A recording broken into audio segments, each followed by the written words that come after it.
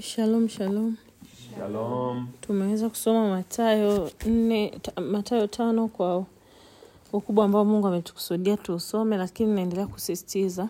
Hapa tunasoma pamoja, lakini ukipata muda mwenyewe kwa ajili ya utukufu wa Mungu, rudia tena kusoma Mathayo 5 na upate tafakari yako mwenyewe na Mungu akusaidie. Amen. Tutaanza kuipitia kwa ajili ya utukufu wa Mungu kwa uchache wake ambao Mungu ameachilia ndani yetu. Somo la kwanza kabisa la kujifunza kwenye Mathayo 5, Baba yetu aliye mbinguni alikuwa anatufundisha kwa habari ya upendo. Upendo usiotegemea chochote in return.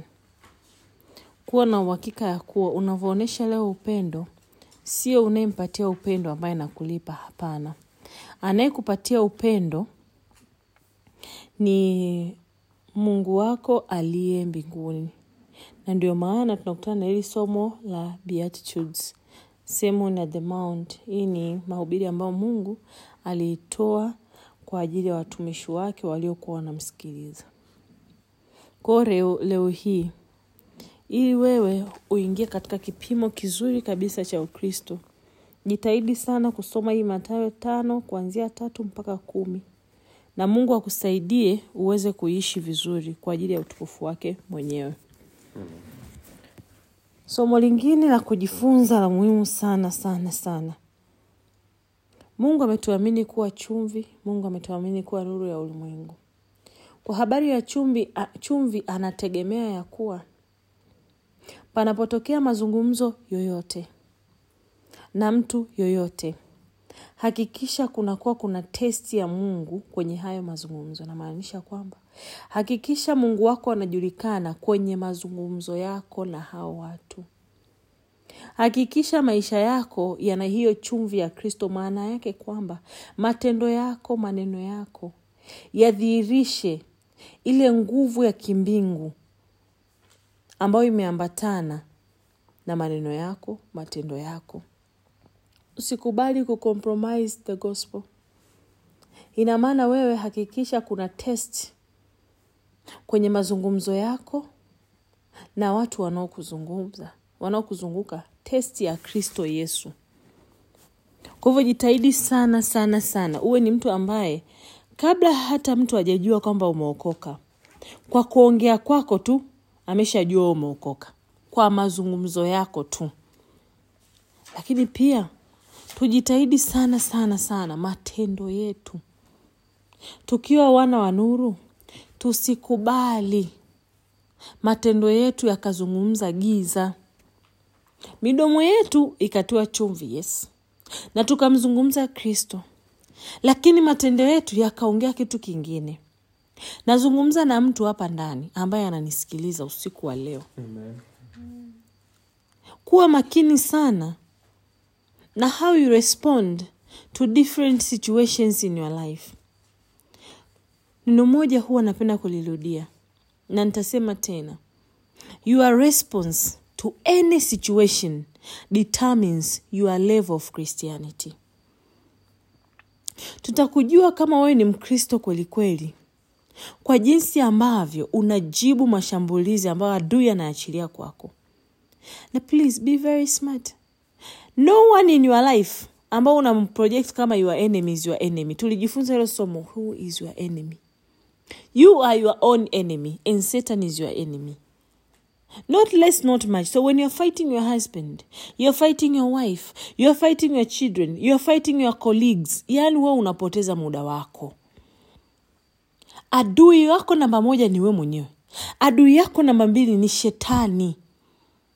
Kwa hakikisha hutumii nguvu zako, akili zako kuachilia giza kwenye maisha yako mwenyewe kwa mikono yako, kwa sababu ya panic button. Kuwa na utulivu. You are the child of light and not the child of darkness. Maana yake if you are the child of life of light, maana yake kwa maisha yako yanatakiwa ya project nguvu fulani, ya project character fulani ambao mwana wa nuru anakuwa nayo. Rudi kasome matunda 9 Roho Mtakatifu. Vile ndio Mungu anavyokukusudia mimi na wewe tuwe. na sio vinginevyo. Kwa ukiona tu una react in a different manner, kuna changamoto mtumishi. Ukiona tu unakotakiwa kuwa patient umekosa utulivu, kuna shida. Ukiona tu unatakiwa una self control lakini huna self control, inamaanisha kwamba unatakiwa una kiasi lakini huna kiasi, kuna shida. Ukiona tu inatakiwa na amani lakini wewe huna amani, una mahangaiko, kuna shida. Maana yake kwamba humwamini kwanza Mungu unayemtumikia, lakini la pili hauna nuru ya Kristo ndani yako. Maana neno linasema he is the light of the world. Yeye ni nuru ya ulimwengu. Kwa anavyotuita sisi nuru ya ulimwengu kwa sababu he lives in me and you. Kwa kuanzia leo ninaomba sana tunaamka usiku kuitisha siku, sio tucheze ngoma, no. Tunaamka usiku kuitisha siku ili tubadilike. Unasoma neno kwa pamoja, tafakari. Sasa hivi Mungu ametupa neema ya Google Meet ili ubadilike mtumishi. Acha kushikilia tabia zako zamani. Speak love, meditate on love and live love. Penda sana, samehe sana, vumilia sana. Usikubali hata siku moja dunia ikakuoverwhelm na ukasahau kuhusu matunda ya Roho Mtakatifu ndani yako. Lakini lingine la muhimu, kuna neno moja nitarudia kulisoma, kwangu mimi limekuwa gumu sana. Mpaka ningasema, ni mara ngapi nimekuwa muhanga wa mafundisho yasiyofaa. Kwa hiyo ina maana kuna mtu anaweza akanifundisha mafundisho ambayo sio ya kimbingu na akanilead astray. Na kumbe unafundisha, unatenda alafu ndo unafundisha. Na sio kwamba unafundisha alafu ndo unatenda. Kwa lolote utakalo mfundisha mtu siku ya leo mtumishi, hakikisha kwamba wewe ni mtendaji wa hilo neno. Usimwambie mtu be submissive to your husband au love your wife and then you are not doing the same. Ni changamoto. Nitarudia mstari kwa ajili ya utukufu wa Mungu. Basi mtu yeyote atakayevunja amri moja katika hizi zilizo ndogo na kuwafundisha watu hivyo, ataitwa mdogo kabisa katika ufalme wa mbinguni. Bali mtu atakayezitenda na kuzifundisha, huyo ataitwa mkubwa katika ufalme wa mbinguni. Basi mtu yeyote atakayevunja amri moja katika hizi zilizo ndogo, hajaishia hapo. Kwa kuna wakati mwingine mtu anavunja amri ya Mungu, lakini anaona kwamba haimtoshelezi kuvunja tu yeye peke yake. Anahitaji tena ile mambo ya kuvunja amri ya Mungu iwe ni group call. Kwa watch out company ambao unaikeep in your life. Kuwa makini sana na watu wanaokuzunguka. For bad company corrupts good manner, the Bible says. So be very vigilant on who you listen to. Inawezekana ukaona ni mtumishi mkubwa sana na msikiza sijui, lakini little do you know, ana compromise injili ya Mungu. Na katika kucompromise anakuweka na wewe mcompromise pamoja na unapiga makofi. Read the word, know the word, meditate on the word. Na maanisha soma neno, ishi neno na tafakari neno. Ujue haki yako ili usidanganywe. Jana tumesoma kwenye Mathayo 4. Nguvu ya kusoma neno inakusaidia kumshinda shetani.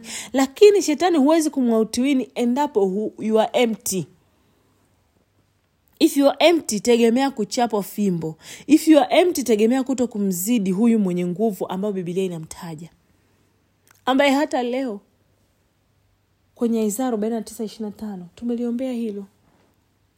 Kwa unless you are more powerful than him, he will outwin you. Lakini nimefurahi kuona ya kwamba kwenye Biblia ya Kiingereza inasema, but anyone who obeys God's law and teaches them will be called great in the kingdom of heaven.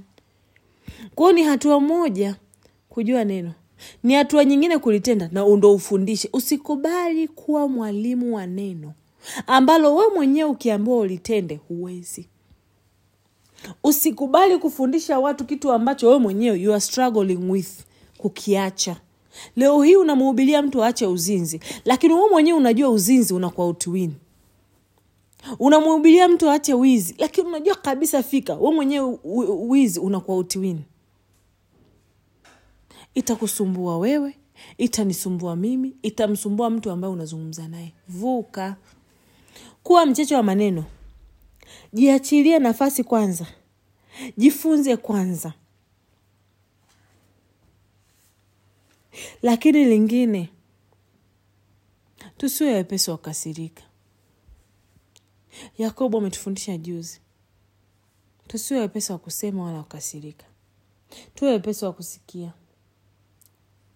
Hasira inatoka wapi ndugu zangu?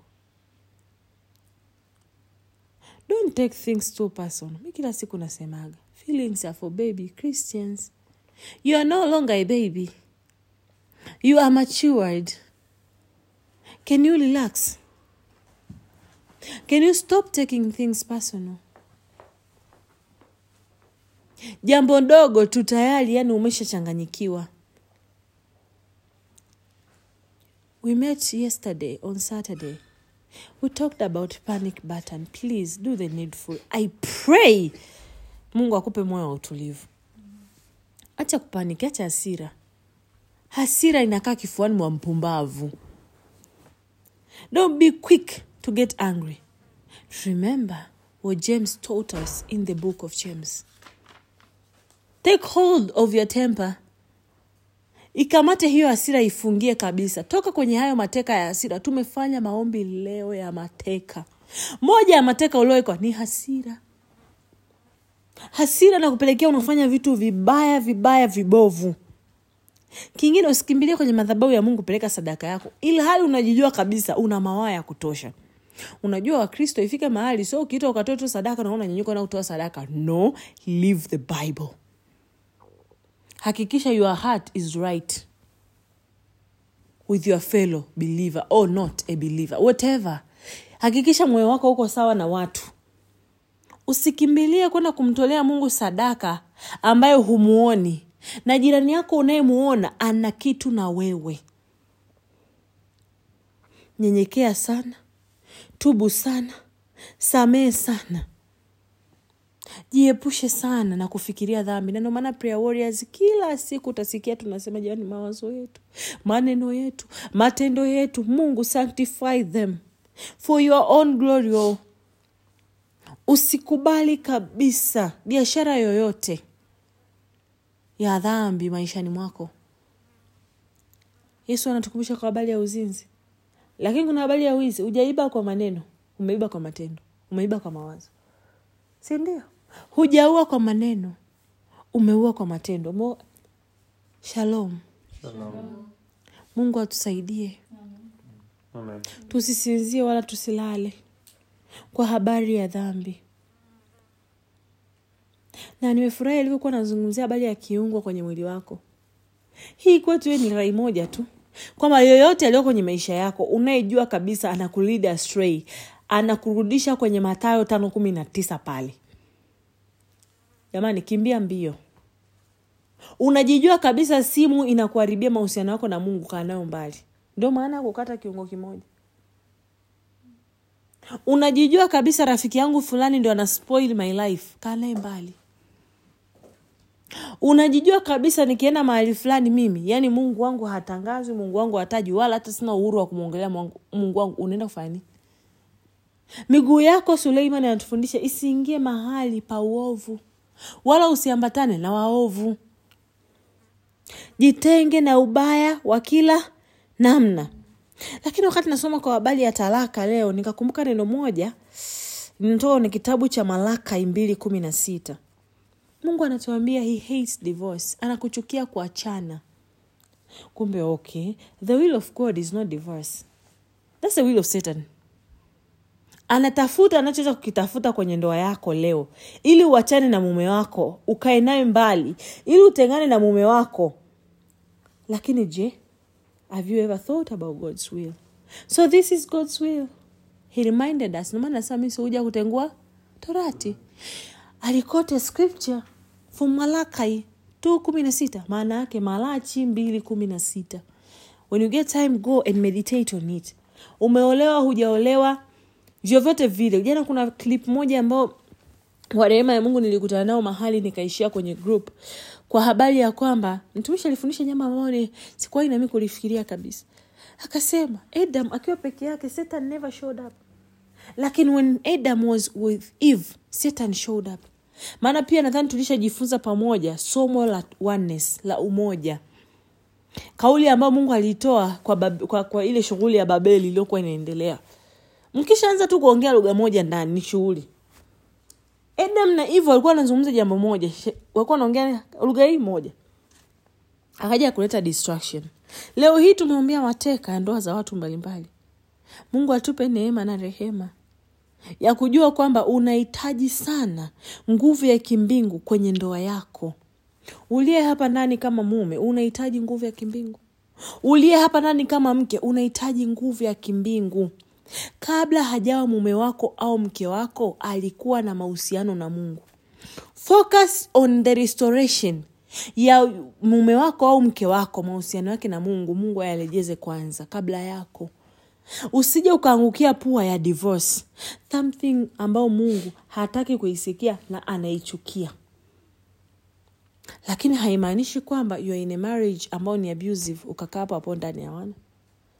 Haimaanishi kwamba uko na ndoa ambao unajua kabisa hapa ni 2-3 ukakaa nao ndani. Hapana, tafuta msaada kwa watu wakusaidie. Na seek help kwa the right people.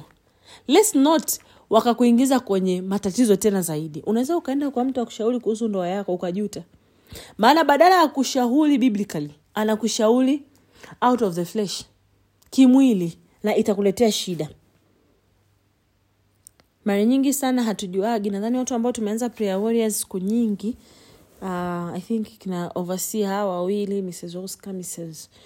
Frankie, kina Irene au Sister Irene, tulianza nao mapema wanajua tulizungumza jambo gani kwa habari ya kuapa. Mwanzoni kabisa tuliongea sana kwa habari ya kuapa sana. Nilikuwa I remember overseer Mrs. Frank alikuwa anasema apostle. Nishazoea, okay, I'll get there. Lakini okay, I believe I'll get there. Kuna neno moja vile afu atulijuaga mtu unasikia anasema haki vile. Nakwambia ukweli, haki tena. Haki nini? Where is it written kwamba you should swear? Read the Bible and renew your mind today. Acha kuapa. Kimbia kuapa. Yaani Yesu anasema wala usiape kwa kichwa chako, maana huwezi kufanya unywele mmoja kuwa mweupe au mweusi, bali maneno yenu yawe ndio sio, kwa kuwa yazidio hayo yatoka kwa yule mwovu. Kwa hiyo ni shetani ndio anayekutrap mimi na wewe leo hii kuongea sana, kuapa sana, kutafuta ile verification kama anachojaribu kuambia hapa ni ukweli. Kama unasema ukweli wewe jiseme tu ukweli. Hakuna haja kusema haki na kuambia. Haki unamwambia nani? Who are you swearing to? Have you read the Bible? What does it say about it? Kwa inawezekana naongea na mtu ambaye haya ni maisha yako. Acha kuapa. Na kuapia kwa Mungu. Sijui acha kuapa. Stop swearing. Meditate on the word of God. Amen. Lakini mahali ambako unaonesha chuki, onesha upendo. Mahali ambapo watu wengine wana expect uoneshe chuki, onesha upendo. I'll give a very short testimony. My life.